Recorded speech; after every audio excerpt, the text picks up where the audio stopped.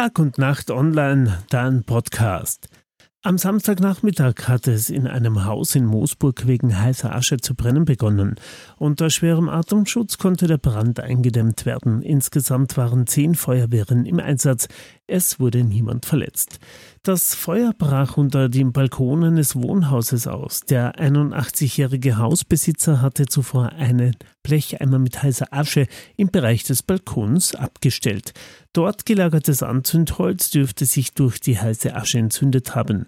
Dadurch kam es zum Brand. Ein Nachbar entdeckte das Feuer und verständigte dann die Einsatzkräfte. Die rund 100 Feuerwehrleute konnten ein Übergreifen des Brandes auf das Wohnhaus selbst verhindern. Personen wurden nicht verletzt, es entstand Sachschaden am Balkon in derzeit noch unbekannter Höhe. Im Einsatz standen die Feuerwehren Wölfnitz, Seibichel, Tiegring, Grebab, Feldkirchen, Berndorf, Stallhofen, Moosburg, Pörtschach, Krumpendorf und Emmersdorf.